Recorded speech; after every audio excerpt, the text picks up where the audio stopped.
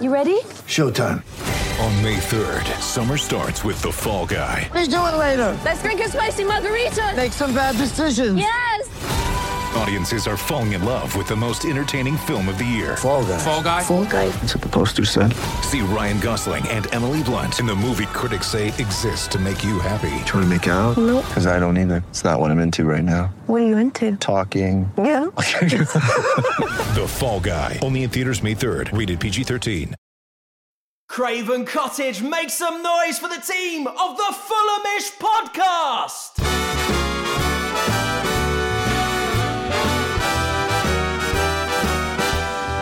It's the Fulhamish podcast, your independent voice of Fulham FC. My name's Sammy James. Welcome to the show, and it is the Thursday Club back for another week. Lots to get into. Dom's diaries from Portugal, as we had one nice and one not so nice result in the double header in the Algarve.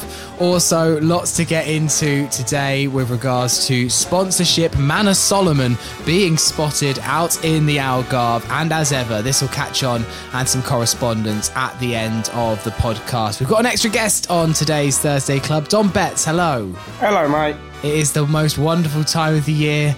Dom's diaries from the pre-season tour in Portugal. We've been robbed for the past 2 years because of COVID, but we're so happy that it's back. We'll get into all of your antics in a second. And the regular duo of Jack Collins. Hello, listeners. Hello, Sammy. And Peter Rutzler. Hello, Sammy. How are we doing? Fine, thank you. Sorry for the pun at the top of the podcast. Both of you shook your heads very disapprovingly. Oh, mate, it is what it is. Unfortunately, it is what it is. So you just got to take those things. But alas, very good. It was good. I thought you were going to say we had one nice and one not so nice, but here we are. Well, that's why, look, you're on a level above me, Jack, in terms of what you can deliver. I don't know about that. In terms of your linguistics at the top of the podcast. But yeah, I probably could have emphasized it. I came up with it on the fly. Anyway, let's get into all the antics from Portugal over the weekend. As I said, it's become a bit of a tradition now. Pete, this is first time potentially for Peter, given that you joined us kind of during 2020. But it used to be a rite of passage that once a year Dom would come on the podcast and tell us all about his antics from his pre-season jolly up, normally somewhere random in Europe. Dom, you are back from the Algarve. How was it, first and foremost? Oh, it was great. I mean, you can't really beat a Fulham Algarve trip. I think this is now my fourth in the last 8 years, but it's actually the first time we've actually been put at the Algarve ground that was used in Euro 2004. It was nice to have two games as well. Often it's just usually the one game was lost. Last time it was that defeat to Porto. Time before that, I want to say it was Celta Vigo, and then I remember playing Villa in a training match as well. But these have all been at sort of weird grounds dotted around the Algarve that are sort of solely there for pre-season games. But it was nice to be actually at the Estadio Algarve for these two. And how much of each game did you see?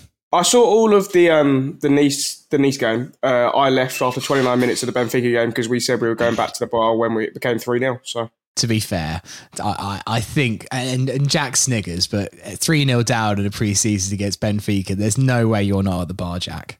No, I just would have come back. What, just got on a plane? No. I would have gone to the bar. I completely empathise with the concept of going inside to the the ground itself was alcohol free, so you had to go out, leave the ground to go back to the bar. Okay, all right. I'll give you a bit of leeway then. Go on then. Have a and then Dom, paint the picture, the rest of the trip. Where did you stay? What were the highlights? Did you get put in a gulag for the evening? What happened? No, none of that this year, unfortunately. But no, I flew in on Friday, sort of evening. I landed, I think, about 8 o'clock. And then went out Friday. Was staying in Albufeira. I mean, where else are you going to stay in the Algarve when you got a nice weekend? Now, I guess you could be a bit nicer and go to Villamora, but that's not me. So had the Friday night out, and I mean it was nice that both games were kicking off at 8 in the evening, so you still had the whole day to enjoy before ruining your day by going to the game, and then having your night out in the evening after. The only issue is the ground is, I don't know if people know where the Estadio Algarve is, but it's basically in the middle of nowhere. If you've ever come out of Faro Airport, you've probably seen it off the motorway, but it's not exactly like a built up area with anything around it. There was literally like a little pop up bar by the ground. And that was about it. But yeah, no, it was good staying in Albufeira. Had a decent hotel. Had a pool next door. Beach was only a 5-minute walk away, so sort of perfect location, really. Is someone making their breakfast next to you, Dom? There's someone making noise in the kitchen. Oh, fair enough. I was just like, I could feel like I can hear someone doing the washing up or something like that. No, that's fine. But hey, as long as it's not too loud, mate. Very grand. No. It's all good. It's all good. It's part of the joy of the podcast. Ambiance. Yeah, it sounds like you're in some maybe like it could be a Parisian cafe or something like that. No, I would never be in Paris. Don't like it. Oh yeah, fair enough. Maybe it could have been a Portuguese cafe. Yeah. Anyway, a cafe nonetheless. So the two games, Peter, as I say, a good win and a good penalty shootout win against Nice on the Saturday. A 5-1 defeat to Benfica on the Sunday. Benfica also could have won by even more. So look, preseason games don't matter too much. Funnily enough, though, the win that we got was with a much more experimental team than the one that saw a 5-1 defeat. It was a pretty young lineup that played against Nice, and a solid result with a couple of impressive cameos in there too. Yeah, it was a mixed Nice lineup as well, and I think Marco Silva and his team realised that Benfica were probably going to field a strong team on the Sunday, and they sort of planned accordingly.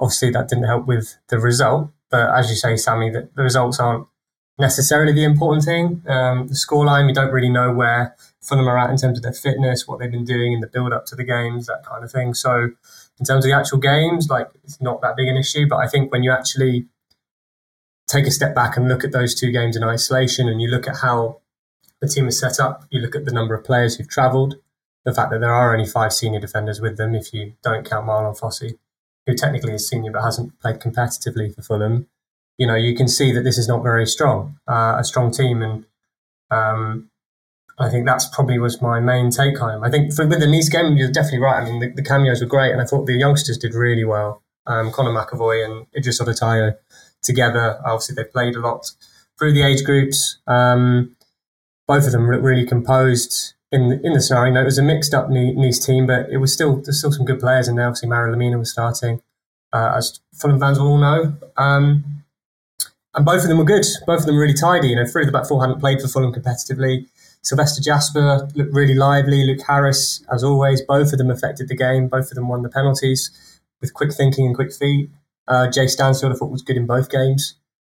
That's probably the most encouraging thing. But then, you take a step back again and go, you don't really want to be playing those kind of youngsters in those games. Obviously, it's a good opportunity for them, and you want them to get minutes. But it was a young team that did really well.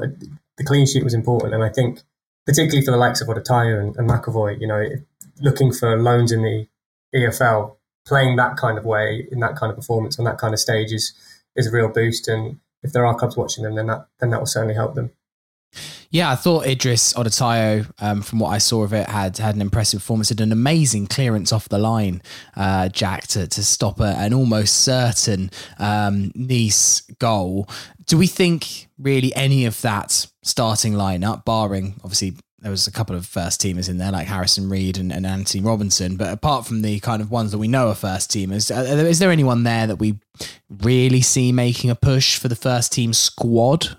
I suppose, you're looking at Stansfield and Harris, right? They're the two who have, I suppose, lit things up, in so many ways. And I think obviously with Fabio leaving, there's always going to be kind of a little bit of a clamour in the fan base to have someone knocking, not necessarily starting, obviously. This is the Premier League, it's not the Championship, and there are going to be, more difficult games across the course of the season. So it's harder to throw youngsters in. I think that's important.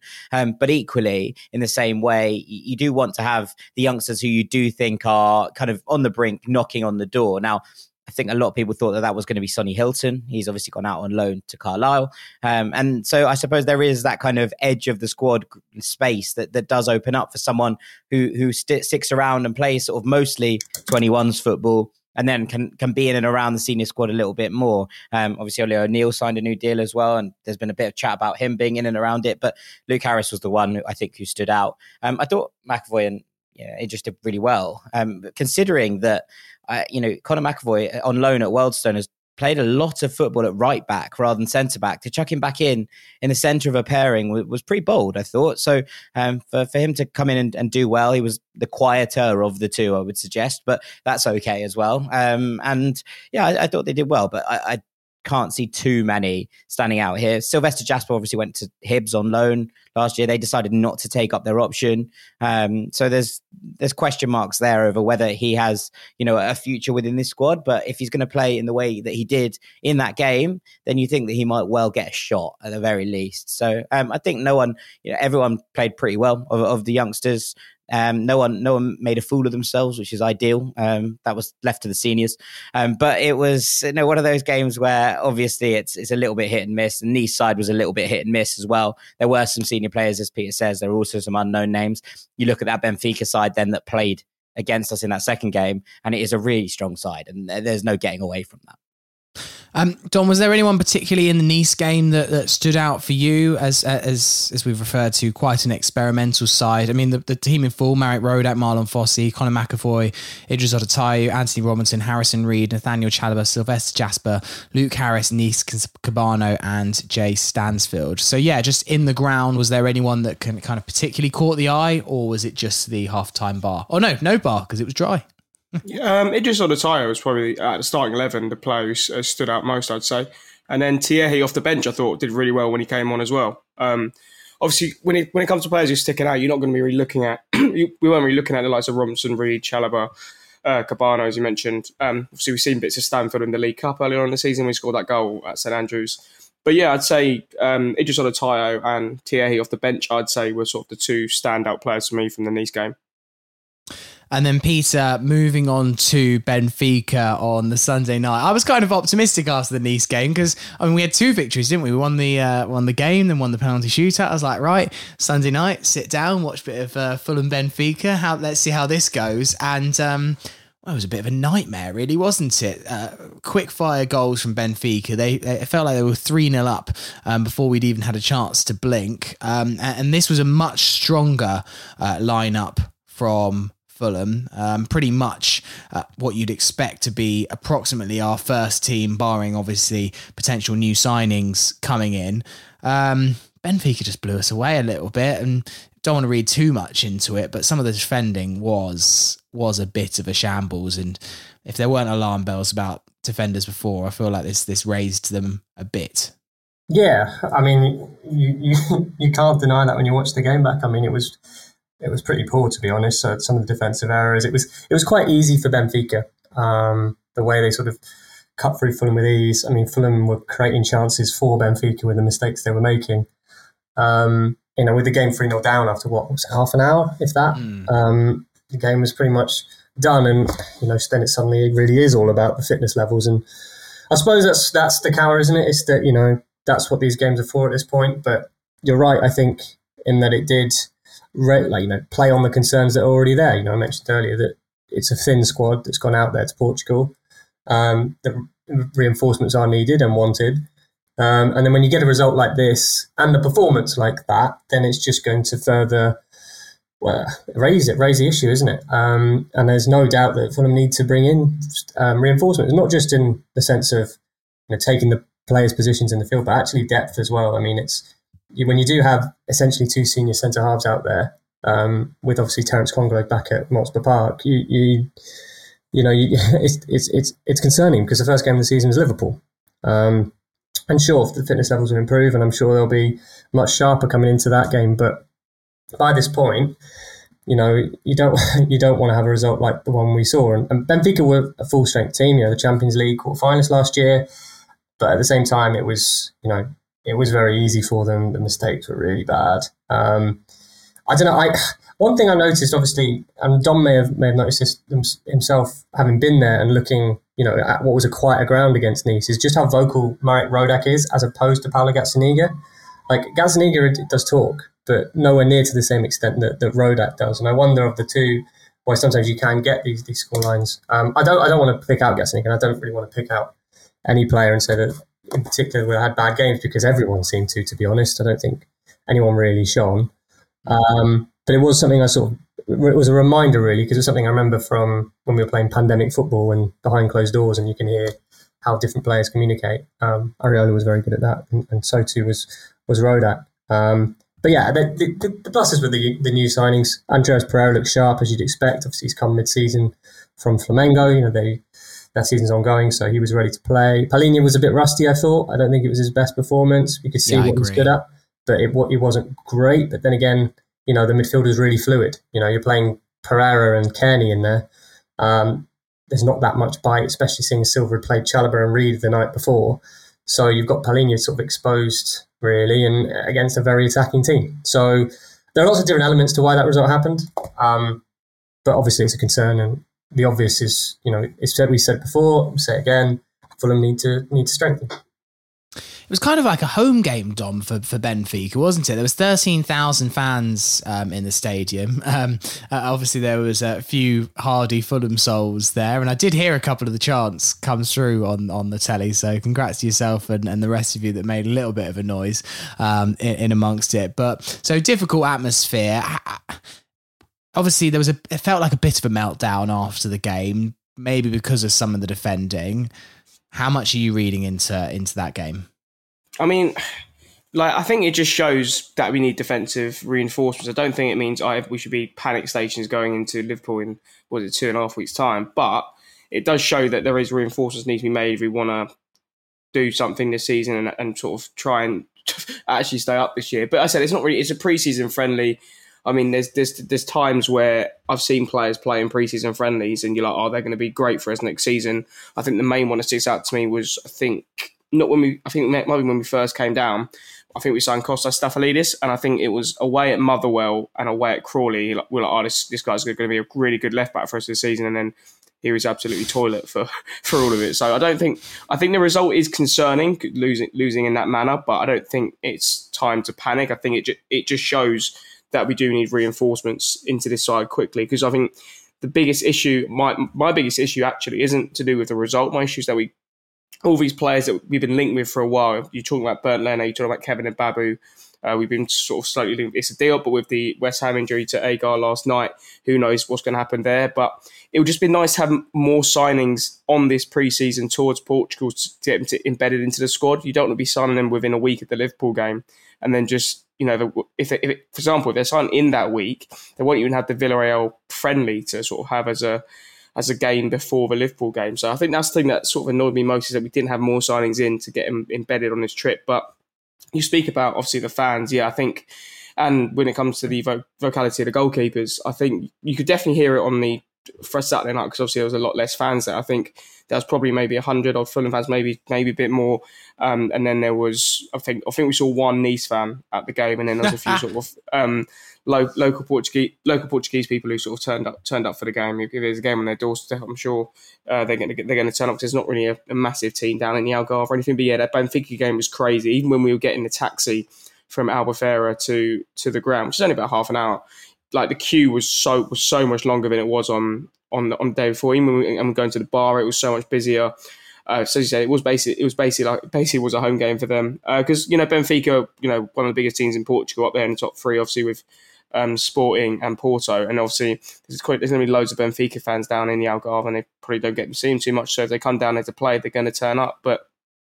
And I said, with the quietness, you could tell that Rodak's a lot louder, because you were hearing basically everything on the pitch. But yeah, I don't think it's too much to look into. I actually think the best thing to see was see what some of these youngsters can do, because we hear a lot about these youngsters. We've heard about Sonny Hilton for a while. We've heard about Luke Harris. We don't want another situation where we're getting nothing for our youngsters without seeing them. For example, people always talk about Matt O'Reilly and seeing what he did at Celtic last season. You people, even if we look at, I know we had Dembele for 6 months, or a season, but that was really about it. That's all we really saw from him. So I think people are worried about losing these youngsters and see what they go on to do. Even Harvey Elliott, for example, we saw him play 2 or 3 games, and Jurgen Klopp sees him in the first team at Liverpool now. So, but if, for example, we kept Harvey Elliott, would he be playing? Who knows if he'd be playing that much for us? No one can really tell. So I hope these youngsters are proving to Marco Silva that they can.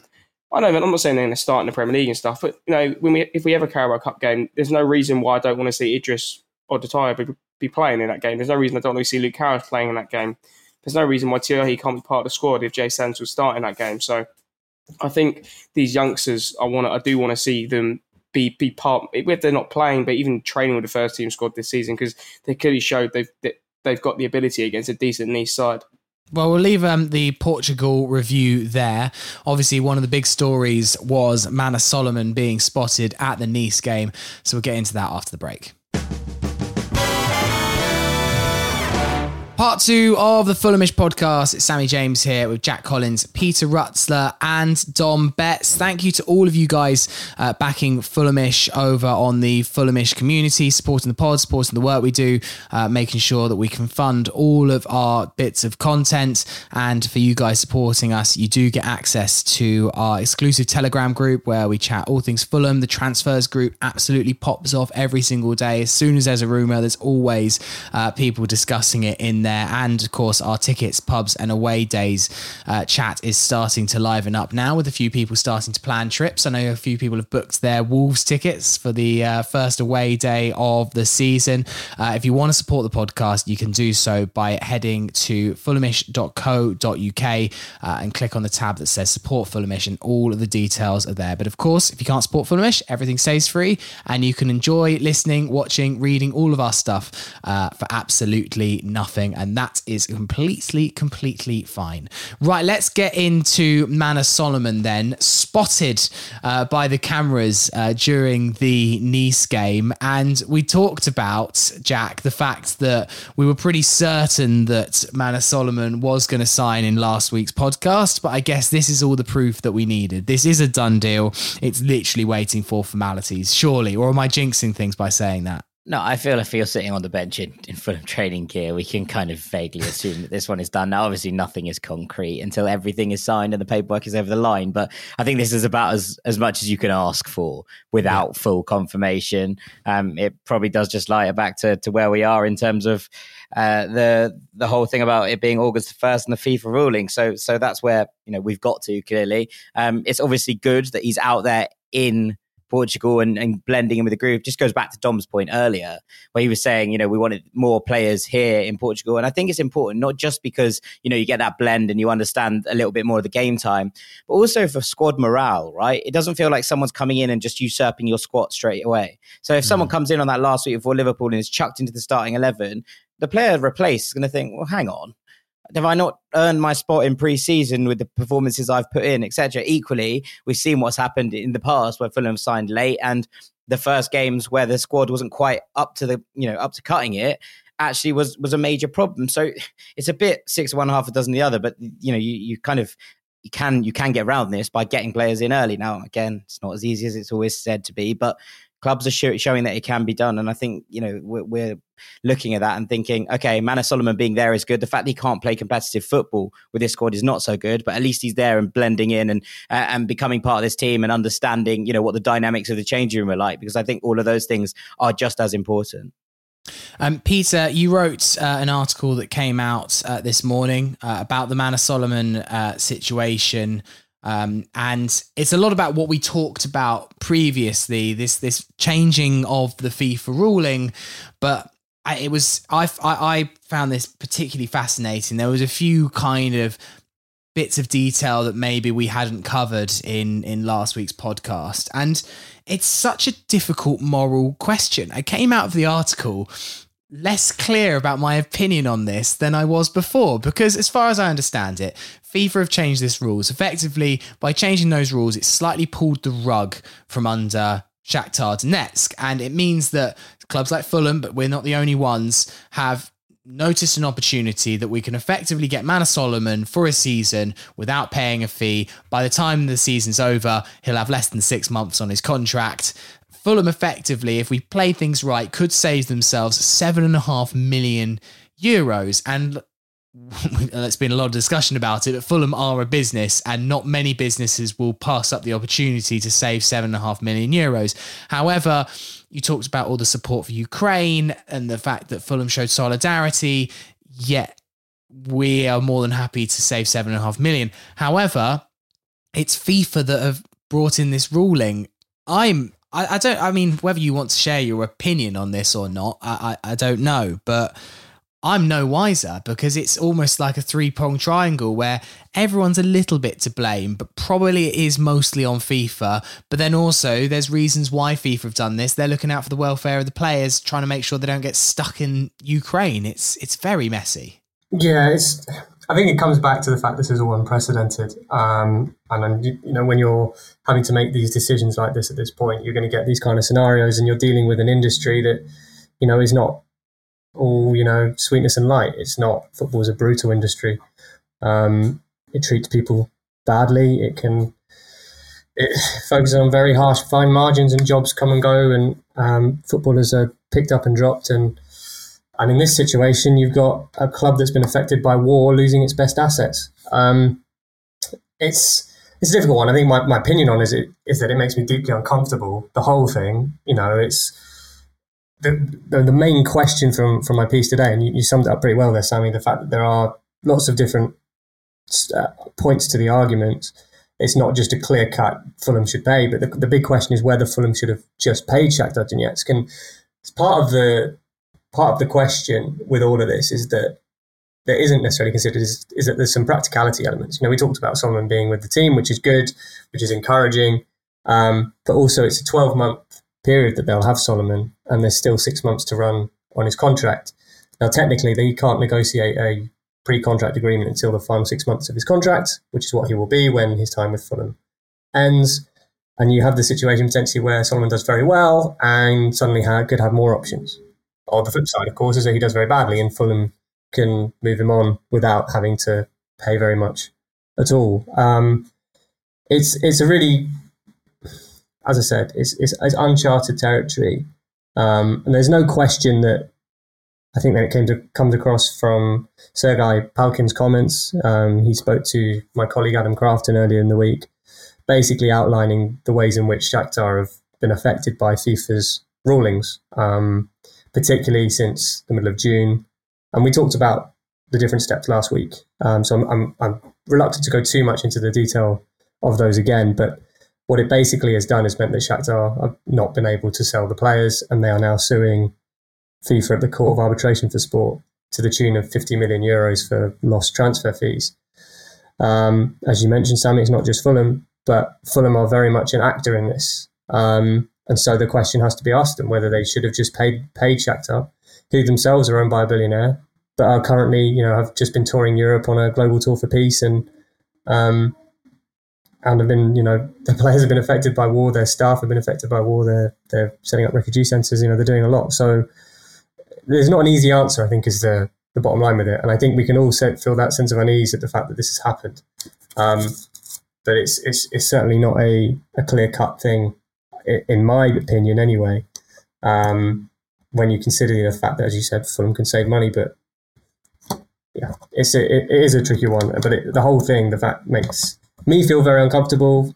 But at the end of the day, I think most people, if you're actually looking for the blame for where this has come from, it's FIFA's rules at the end of the day. So it is a tricky one. It is a very, very tricky one. I mean, there are rules being put in place, and Shakhtar, are looking at suing FIFA, not the clubs that are taking advantage of said ruling, which probably says something to it. But you look at some of the other moves that have gone down. Obviously, David Neres, who played against us in that game, signed from Shakhtar for Benfica for a fee of just over 10 million euros.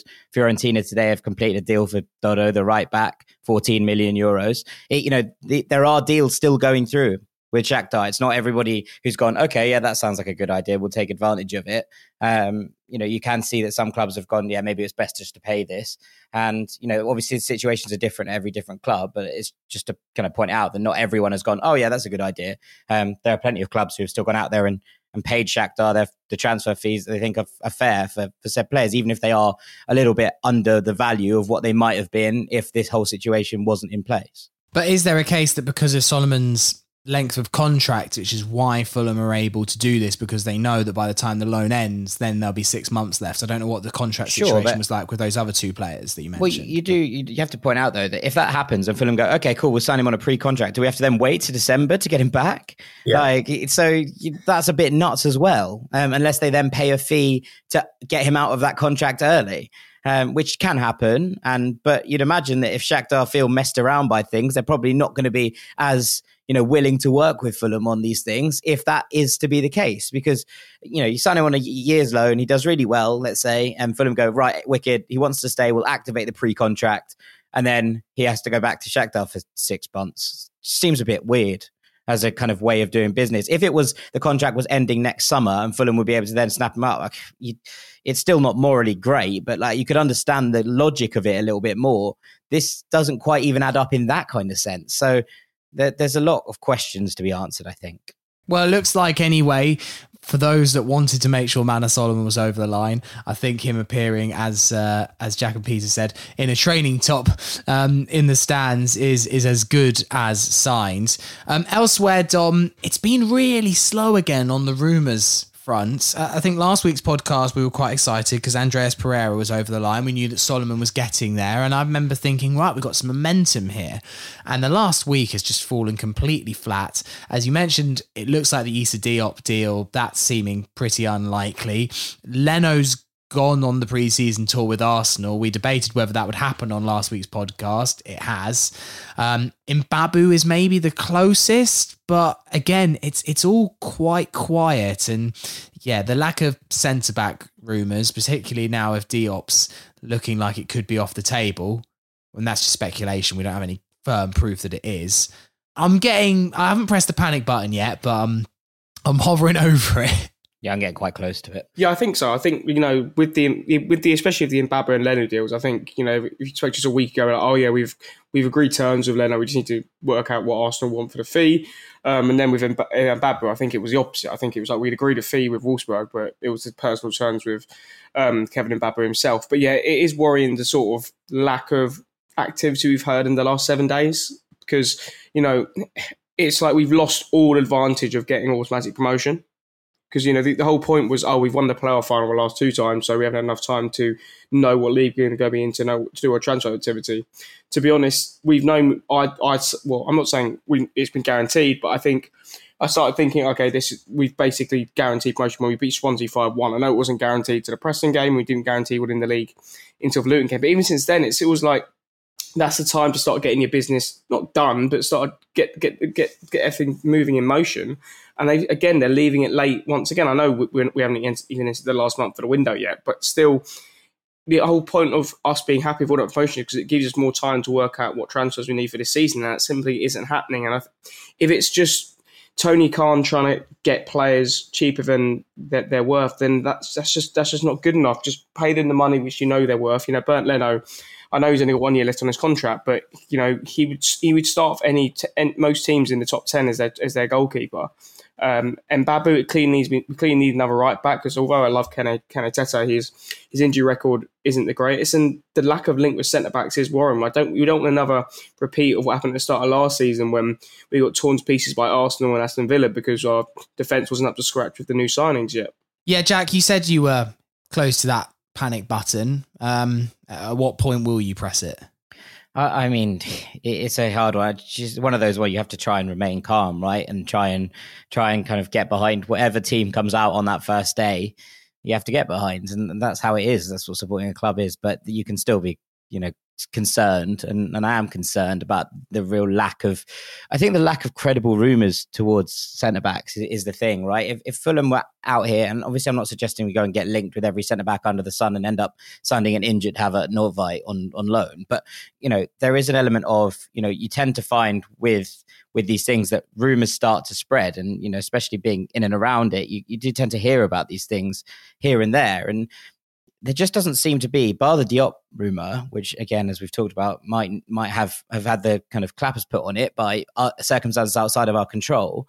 It just feels like there isn't really any, anything credible going on. Now, look, if Fulham were a side where all of our business got done out of the blue in the way that, like, let's say Liverpool do, and suddenly you're like, oh, that's happened, and it happens, and you get announced, and everyone's like, whoa, I didn't know that, but we're not. Every single transfer that's come in, there've been rumours for weeks ahead of the transfer getting done, because clearly there are I'm not saying leaks are a bad thing in this regard, it's not a ship, but there are clearly versions of this that come out, and agents that we're working with want to push prices up, etc., and these things do get out. What Fulham have is not any real credible links and to centre backs, and we haven't had really for a couple of weeks, and that is a worry. I think for me, that's where you're looking at it. And look, I think some of these players that are coming in, Palhinha in particular, I think it's a brilliant signing. I think Mbabu is a good player and will improve us in terms of squad depth. Ruben Vinagre is the one that also seems to be kind of ticking along quietly. That one I think would be a good addition as well. A good left back, although I'm sure we'll come on to him that he's not perfect. But you tend to find that these things start to be thrown around a little bit. There's a few links for Maxwell Cornet. There's been a little bit of murmuring around Emmanuel Dennis, but at the point where we are and where we're sitting right now, we haven't seen Fulham go from 0 to 100 on a transfer really quick for some time, right? We haven't seen any of these come out of the blue and go, okay, apart from on deadline day. And that worries me because I think, with, a week and a half until that Villarreal friendly where we really want to be seeing a squad vaguely in its kind of entirety before the week before, 2.5 weeks to this Liverpool game, I think that we should, we need to be having, there needs to be one or two more in the door before then. And one of them at the very least needs to be a centre back. And the fact that we haven't even heard murmurings of these things scares me. One thing that's also quite important, and I suppose we haven't really necessarily discussed it, is the fact that this season, particularly as we lead up to the World Cup, is a bit more condensed than a normal Premier League season. So in terms of the time you get to work with your players, it's actually going to be reduced. The number of midweek games is higher than it is normally. So if you are bringing in players late, you're not going to get those week-long periods that Fulham have enjoyed previously in the Premier League. And I know we've talked about this before about, doing transfers late, because the later you do it, it means you can get better deals. More players become available because clubs get their stuff in a row. But the point has to be that you've got to have a squad that's capable of hitting the ground running from the start. I don't think Fulham are close to that yet, particularly at the back, as we've talked about defensively. I mean, there's always room to make some good additions late because of what can happen. And it doesn't help that Fulham's position, when you look at the market, is quite broad in terms of they'll have a wide net of players. They'll want to aim high, and we've seen that with some of the players that they've sort of been linked with. They want to aim as high as they can. And different players will sort of fall into their sort of remit of targets because of their availability or where else they do and don't go. But there has to be a balance. You have to have a sense of like, this is the squad we have, this is the squad we're going to have for the start, and then we will make some good additions on top of it. And at the moment, as Jack says, it doesn't look like that's the case because it has been quiet. I've just been trying to wrap my brains in terms of things that are concrete, and I think that's the point, isn't it? It's things that have actually, sort of stepped forward rather than been speculating. I know, Fulham have interest in like Levi Colwill, for example, at Chelsea, but he's also wanted by a number of people. We mentioned Diop, who they made an offer for, but now that looks like it could be trickier. It is difficult. But what I would say is that I think Bournemouth are in a similar situation in terms of their recruitment. Not that you want to be comparable in terms of what Fulham have in terms of financial firepower, but it's Fulham aren't alone on this front. Whereas the contrast, of course, is Nottingham Forest have gone out and have gone for players that, and I think we talked about this last time, they're sort of players that could, if they could do really well, there's room for growth in the Premier League, but if they don't and they go down, then they're going to be in a strong position to come straight back up. So maybe different scenarios in terms of what the clubs are aiming for, but the bottom line is who you've got. And right now on Fulham's pre-season tour in Portugal, they haven't probably got the squad that Marco Silva would want. I think the addition to that is that I agree with you that Bournemouth, I think, in a similar place in terms of recruitment, and I think they're in a worse place in terms of squad, just coming up from last season.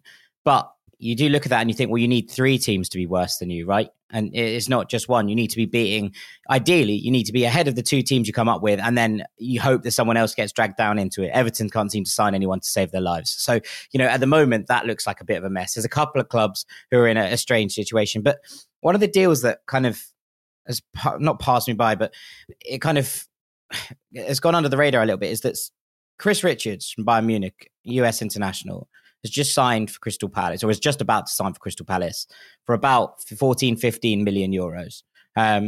He's 22. He can play in 3 different positions. He's kind of just struggled to break into the Bayern first team, but has had a couple of good loan spells. And, we have a US connection. at Fulham, right? We have a centre-back here in Tim Ream who has spent an inordinate amount of time with this national team.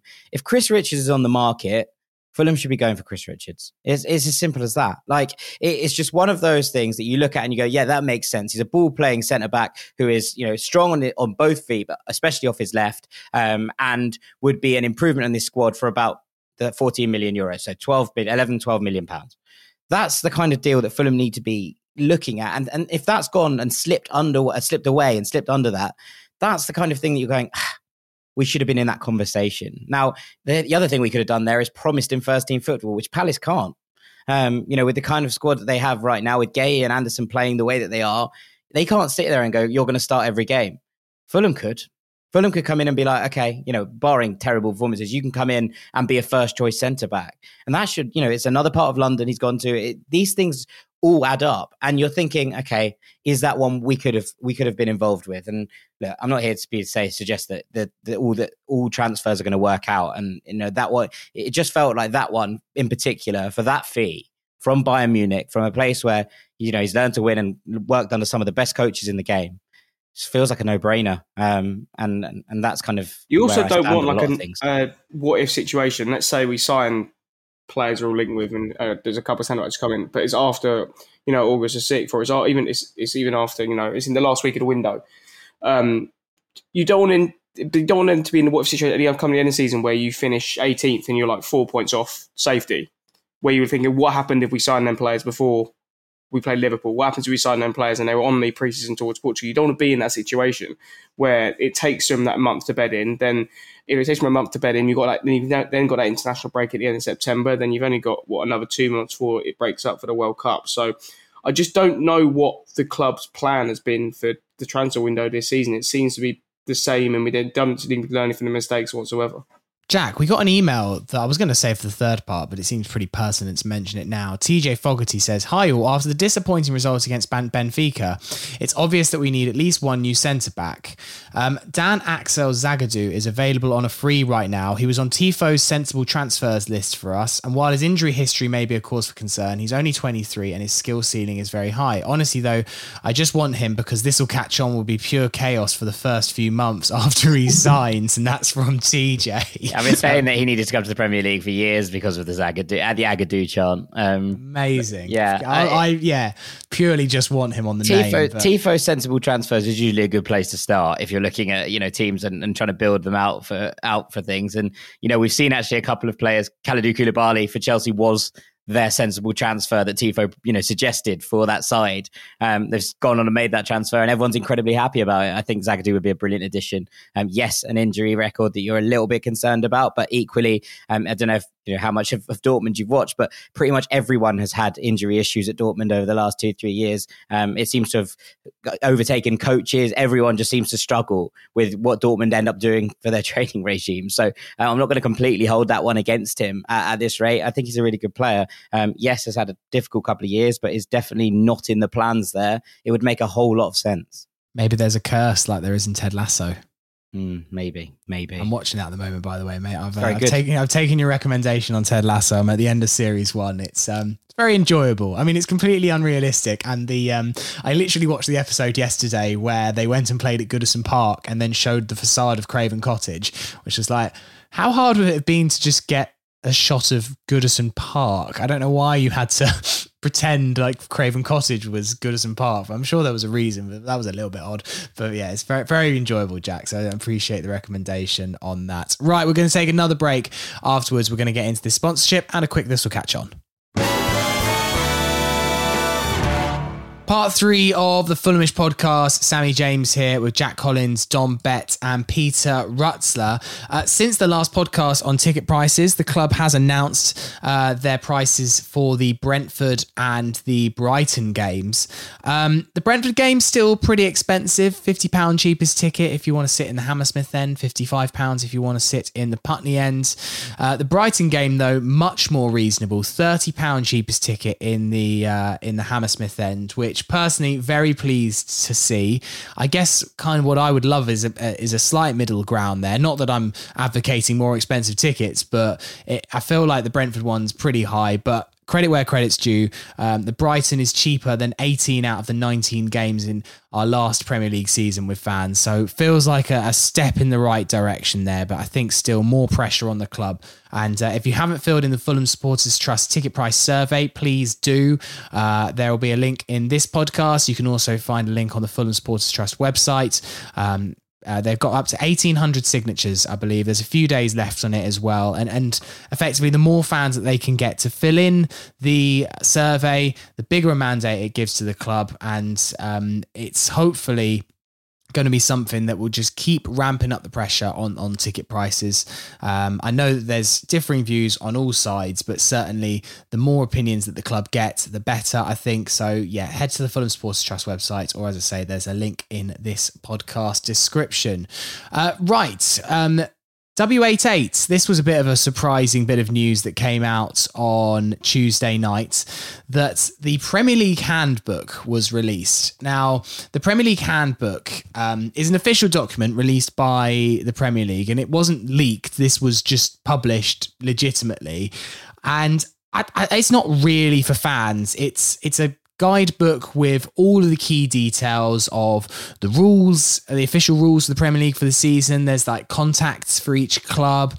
It sometimes says what kits everyone's wearing and all the kind of stipulations. It's quite a dry document really, but essential for journalists, broadcasters, just any official really involved in the administration of the game.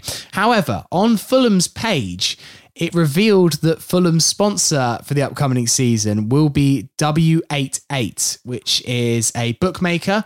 I believe from my research, they actually are based in the UK, but they are mostly focused on the Asian market. We knew that World Mobile, which was last season's sponsor, was dropping to the training kit and the sleeve. Not massively surprising. That often happens, that the price and the cost of the sponsorship goes up massively when you get to the top flight. Surprising though that it was leaked in this way. Clearly something gone wrong somewhere, because by the time that Wednesday morning came around, they'd re-updated the Premier League Handbook and the sponsor said to be advised.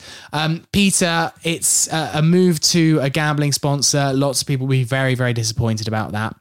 Obviously, the FST did a survey on this a couple of years ago where nearly 50% of Fulham fans said they were uncomfortable with a gambling sponsor. Sign of the times, I guess, really. Disappointing in some ways, but lots of people will say that if the club gets an extra mil or whatever it is in their back pocket, they don't mind. People are split on this, aren't they? Yeah, I mean, it looks set to be the case, doesn't it, that this will be the sponsor for the season. I think we have to bear in mind the context that the government have been trying to push through legislation to ban it. The Premier League have talked about wanting to phase it out themselves. Having a gambling sponsors on shirts. So it strikes me as a case of, clubs like Fulham trying to almost cash in before you can't do it anymore. Yeah. Which probably means a greater amount of money. As you said, the Supporters Trust did a survey last year where nearly 50% of supporters said they were uncomfortable with it. On a practical level, if you're a kid, you can't actually buy the same shirts as what your heroes are wearing. So that's one of the main sort of gripes with it, isn't it, really? And the fact that you're advertising gambling and the consequences of that itself. But yeah, I mean, look, I think the direction of travel the Premier League is going in, and that will be forced to go in about removing them is a good thing in my personal opinion. Obviously, we haven't got there yet, and Fulham have decided to partner with W88 potentially, who have been the shirt sponsor for Wolves, Villa, and most recently Crystal Palace. I think Crystal Palace actually ended their sponsorship with them quite recently. So it'll be a controversial one, but I think the financial aspect of the last hurrah kind of thing before it can't be possible anymore. Yeah, Dom, it looks like Crystal Palace dropped W88 in order to not have an association with a gambling company anymore. Do you agree that it's right that clubs shouldn't be having gambling sponsors? And is it a kind of indication of where Fulham are, that they're happy despite the current climate being pretty negative towards gambling sponsors on the whole, that they're willing to face the backlash in return for the extra cash? So I'm not someone who's anti-gambling sponsors. I see why people are, but I'm not someone who's against the idea of having one on the front of a Fulham shirt. But my whole problem is just like, read the room. Like, you've got fans who are not happy with the transfer business being done, being really slow. You've got fans not happy with the ticket pricing situation after the Liverpool prices were released, and we had the Brentford tickets come out today, which I still think are still expensive. I think the Brighton level of tickets is sort of near enough where it should be. And then, so I'm not against the idea of us being sponsored by a gambling company. But then when you're getting sponsored by one who, always said basically I'll focus on the Asian markets, and clubs who have ended sponsorship with them, did the club not sort of realise what the reaction from this sort of thing is going to be from the fan base, or do the likes of Alistair McIntosh, Tony Khan, whoever's sort of negotiating these commercial deals, not really care what the fans think? I think the latter. I really, really do just think the latter these days, that it's all about this bottom line. It's all about FFP. It's all about getting a few extra pennies here and there. And I mean, it seems to be so prevalent these days, Jag, in all walks of life, that just anger and discontent online subsides. Just kind of crack on, put your head down, and just accept the PR backlash, and it'll be yesterday's news by the time that any impact or any real damage can be done. Yeah, I'm pretty much on Dom's page with it, really. It's not something that for me is the game changer, but I understand that there's plenty of people whose lives have been put on back burners and have been taken apart by addictions to gambling, and therefore the publication of it is difficult for so many people. And I double down on Peter's point. I think that for kids not being able to wear the same shirt as their sponsor, their heroes, is a real shame. But wasn't it Celtic last season, Jack, where you could buy a non-gambling sponsored home shirt? Yeah, you can buy a kit without the sponsor. Yeah, and you could just it was the same price, etc. And you could buy adult ones, kids one, whatever. It did kind of pan out across the board. I would say that there is a certain amount of hypocrisy to the FA, and trying to ban gambling sponsors on shirts when they have the Sky Bet Championship as one of their products. So there are plenty of levels of hypocrisy within football. That's nothing new. But if they're gonna start imposing things on clubs, I think maybe they have to look at a little bit closer to home first. And I know, Spain have done this. They have banned gambling sponsors by all accounts this season. It looks like Serie A are going to do the same as well, quite soon. So this does seem to be the direction of travel, as was pointed out. But I do think there's a lot of hypocrisy in the higher echelons of English football. I think there's tons of hypocrisy everywhere. You'll hear Sky talk about it, and they'll push Sky Bet as hard as they can, apart from outside the advertised windows. I'm also kind of conscious not to come on here and slate gambling, because we have accepted gambling sponsors in the past. Yeah. We try to avoid it now as best as we can. Sometimes it's put in without our knowledge.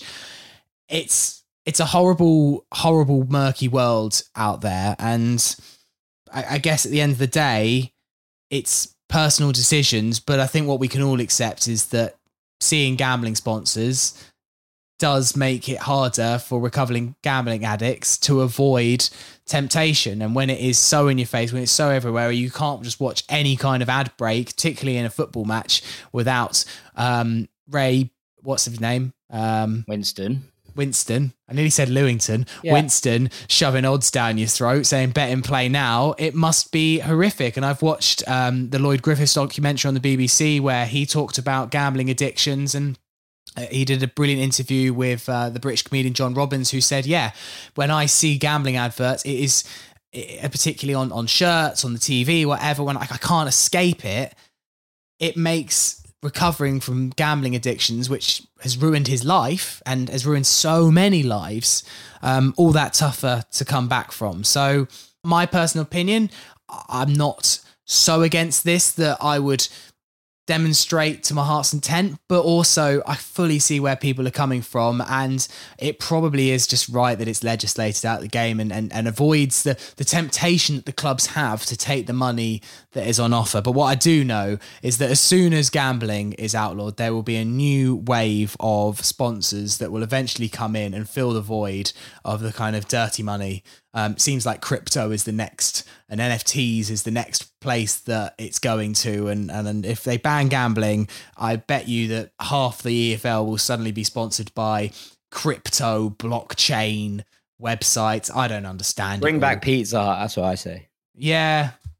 I want Starburst as our next. Something just, I mean, even that you could argue is obesity and sweets. There's no winning, is there? There's a thing obviously in the 100 in the cricket where all of the sponsors are crisps and peanuts, etc., aren't they? They're all KP snacks, aren't they? All KP snacks, yeah. Which is there's something quite, I don't know, maybe it's wrong as well, but there's something quite dry roasted peanuts across the face of a Fulham shirt. I wouldn't mind, Tato's sponsoring Fulham. Do you know what I mean? Well, it would be apt considering our right back. So, I mean, we did something really silly on Fulhamish over the summer where we mocked up a couple of kits with different sponsors. I think one of them was Pizza Express. One of them was Mr. Kipling. But even then, we did it as a joke and we said Cathedral City, completely unbeknown that Cathedral City's embroiled in its own scandal at the moment with what it's done with its plants down in Cornwall. And in fact, it's polluted the local area. So it is a real minefield. And I don't know what the solution is basically what I'm trying to say. Right, one quick this'll catch on before we finish today's podcast. Peter's got to head down to Margate tonight for the under-23s match, so we need to get the podcast wrapped up as soon as possible. This one is from D.D. Houghton. Great name. He says, "Gentlemen, outlandish that you never played my Serge O'Brien This'll Catch On last season. I can only assume that because I sent it on the WhatsApp and not the email that you didn't play it," which is absolutely right. We don't check the WhatsApps that much, but I do check the emails, so that is exactly why. Dee says, "Joe deserves a song. Joe deserves a statue. Joe deserves the world. Play the song. I commute 10 hours in a car every week from the north to the south as I'm in the army. So apologies for the awful quality, but as previously mentioned, I'm lazy, so I'm not recording it again. Keep up your fantastic work," he says, and that is from Dee. So this is this will catch on for Joe Bryan, who, by the way, need to wish a speedy recovery. He said on Instagram today that he broke his hand, which obviously not great for the beginning of the season. So best wishes, Joe. Hope that heals soon. Maybe your recovery will be made all the more easier by hearing this next. This will catch on. We've got a lad who's really smart, Joe Bryan. Joe Bryan. His goal like Wembley was like art, Joe Bryan. Joe Bryan. Mitra scores us 40 goals and Captain Kenny's made of gold, but we've got Sir Joe Bryan. Joe Bryan, Joe Bryan, Joe Bryan. He loves to read, he likes his books, Joe Bryan. Joe Bryan. Give him a statue with good looks, Joe Bryan. Joe Bryan. Mitra scores us 40 goals and Captain Kenny's made of gold, but we've got Sir Joe Bryan. Joe Bryan, Joe Bryan. I'm not sure how that song ends, is it? I thought it's going to go like down the left or something. Brian down the left, and then you could have at least gone on with the la la la la la la la la la. I mean, I enjoyed it. I had a good time. I think his 10 hours a week is sending him a bit mad. You know what? I had a good time, and that's what you want from this catch on, isn't it? I had a good time. Yeah, I did have a good time. Dom, your thoughts? Are you going to be trying to sing that at the back of H5? There's no chance that Fulham are ever singing a song that's got two verses in it. They can just about do one. If not even that, even half a verse, you know. I mean, yeah. And everyone's right at different ends at that point as well. Yeah, I mean, that's most English teams, to be fair. Most English teams can't deal with a chant that's longer than one verse anyway. It involves too much brain capacity. So, it sounds... It's not the worst I've heard. I'll give them that. That's a compliment, I think. Peter? Was there a syllables issue? It's been bugging me, you know. It's just sort of I feel that there was multiple issues, really. Yeah, syllables was one of them. I mean, maybe I'm overlooking other areas, but no, fine. You know, why not? Yeah, I thought it was fun. You know, I'm going to give it some credence. I enjoyed myself. That's the main thing. It's all about having fun, and I had a lot of fun. So Dee Dee, thanks for sending it in, and good luck on the commutes. Right, that is all for the podcast today. The last thing that we need to do is name it. So as ever, go into the Fulhamish community when there's not a match or a 3-word review section to use. Jack Kelly, one of our own, said Ben Freaker. Good. Yeah, very good. Augie Lamsick said sign CB now, which sound like a very frustrated 3-word review nomination. Nathan Tambini said Marco's Portuguese pals, but I think we'll go for this one from Avas Malik, who says waiting for signings. What, as in WA-18? Yeah, WA-18 for signings. So yeah. I think that will be the podcast name today. Thank you very much, Avas, and to the rest of you in the community for getting involved and giving us our 3-word reviews when we don't have a tweet or an Instagram to fall back on. I don't think there's a pod this weekend. Not sure, which I've realised is not the certainty that you need at this moment in time. We're playing Estoril. We'll announce on Twitter if there is going to be a pod, though. If there isn't, though, there'll definitely be a Thursday Club this time next week. We'll be looking ahead to that final pre-season game against Villarreal. Fingers crossed there'll be another signing or two to talk about, and please at least some centre-back rumours. That would make everything a lot better. But thank you to my guest, Dom Betts. Thank you. It's all right, mate. I feel like maybe in the next pre-season we need, I don't know, I need you locked up again or getting arrested or something like that. I feel like it was too... It's growing up. I'm just saving myself a guitar, mate. Okay. I won't be making it back from there. We won't be getting it back then, so there's not going to be another pre-season. Yeah, no, fair enough. The World Cup, the Middle East will be Dom's resting place. Jack, thank you. Thank you, Sammy. Appreciate it. And Peter, thank you. No, thank you, Sammy. Thank you for having me on. Always a pleasure. And enjoy Margate. Enjoy the games tonight. I will. Lovely weather for it. Yeah, okay. See you next week. Come on, you whites. You whites.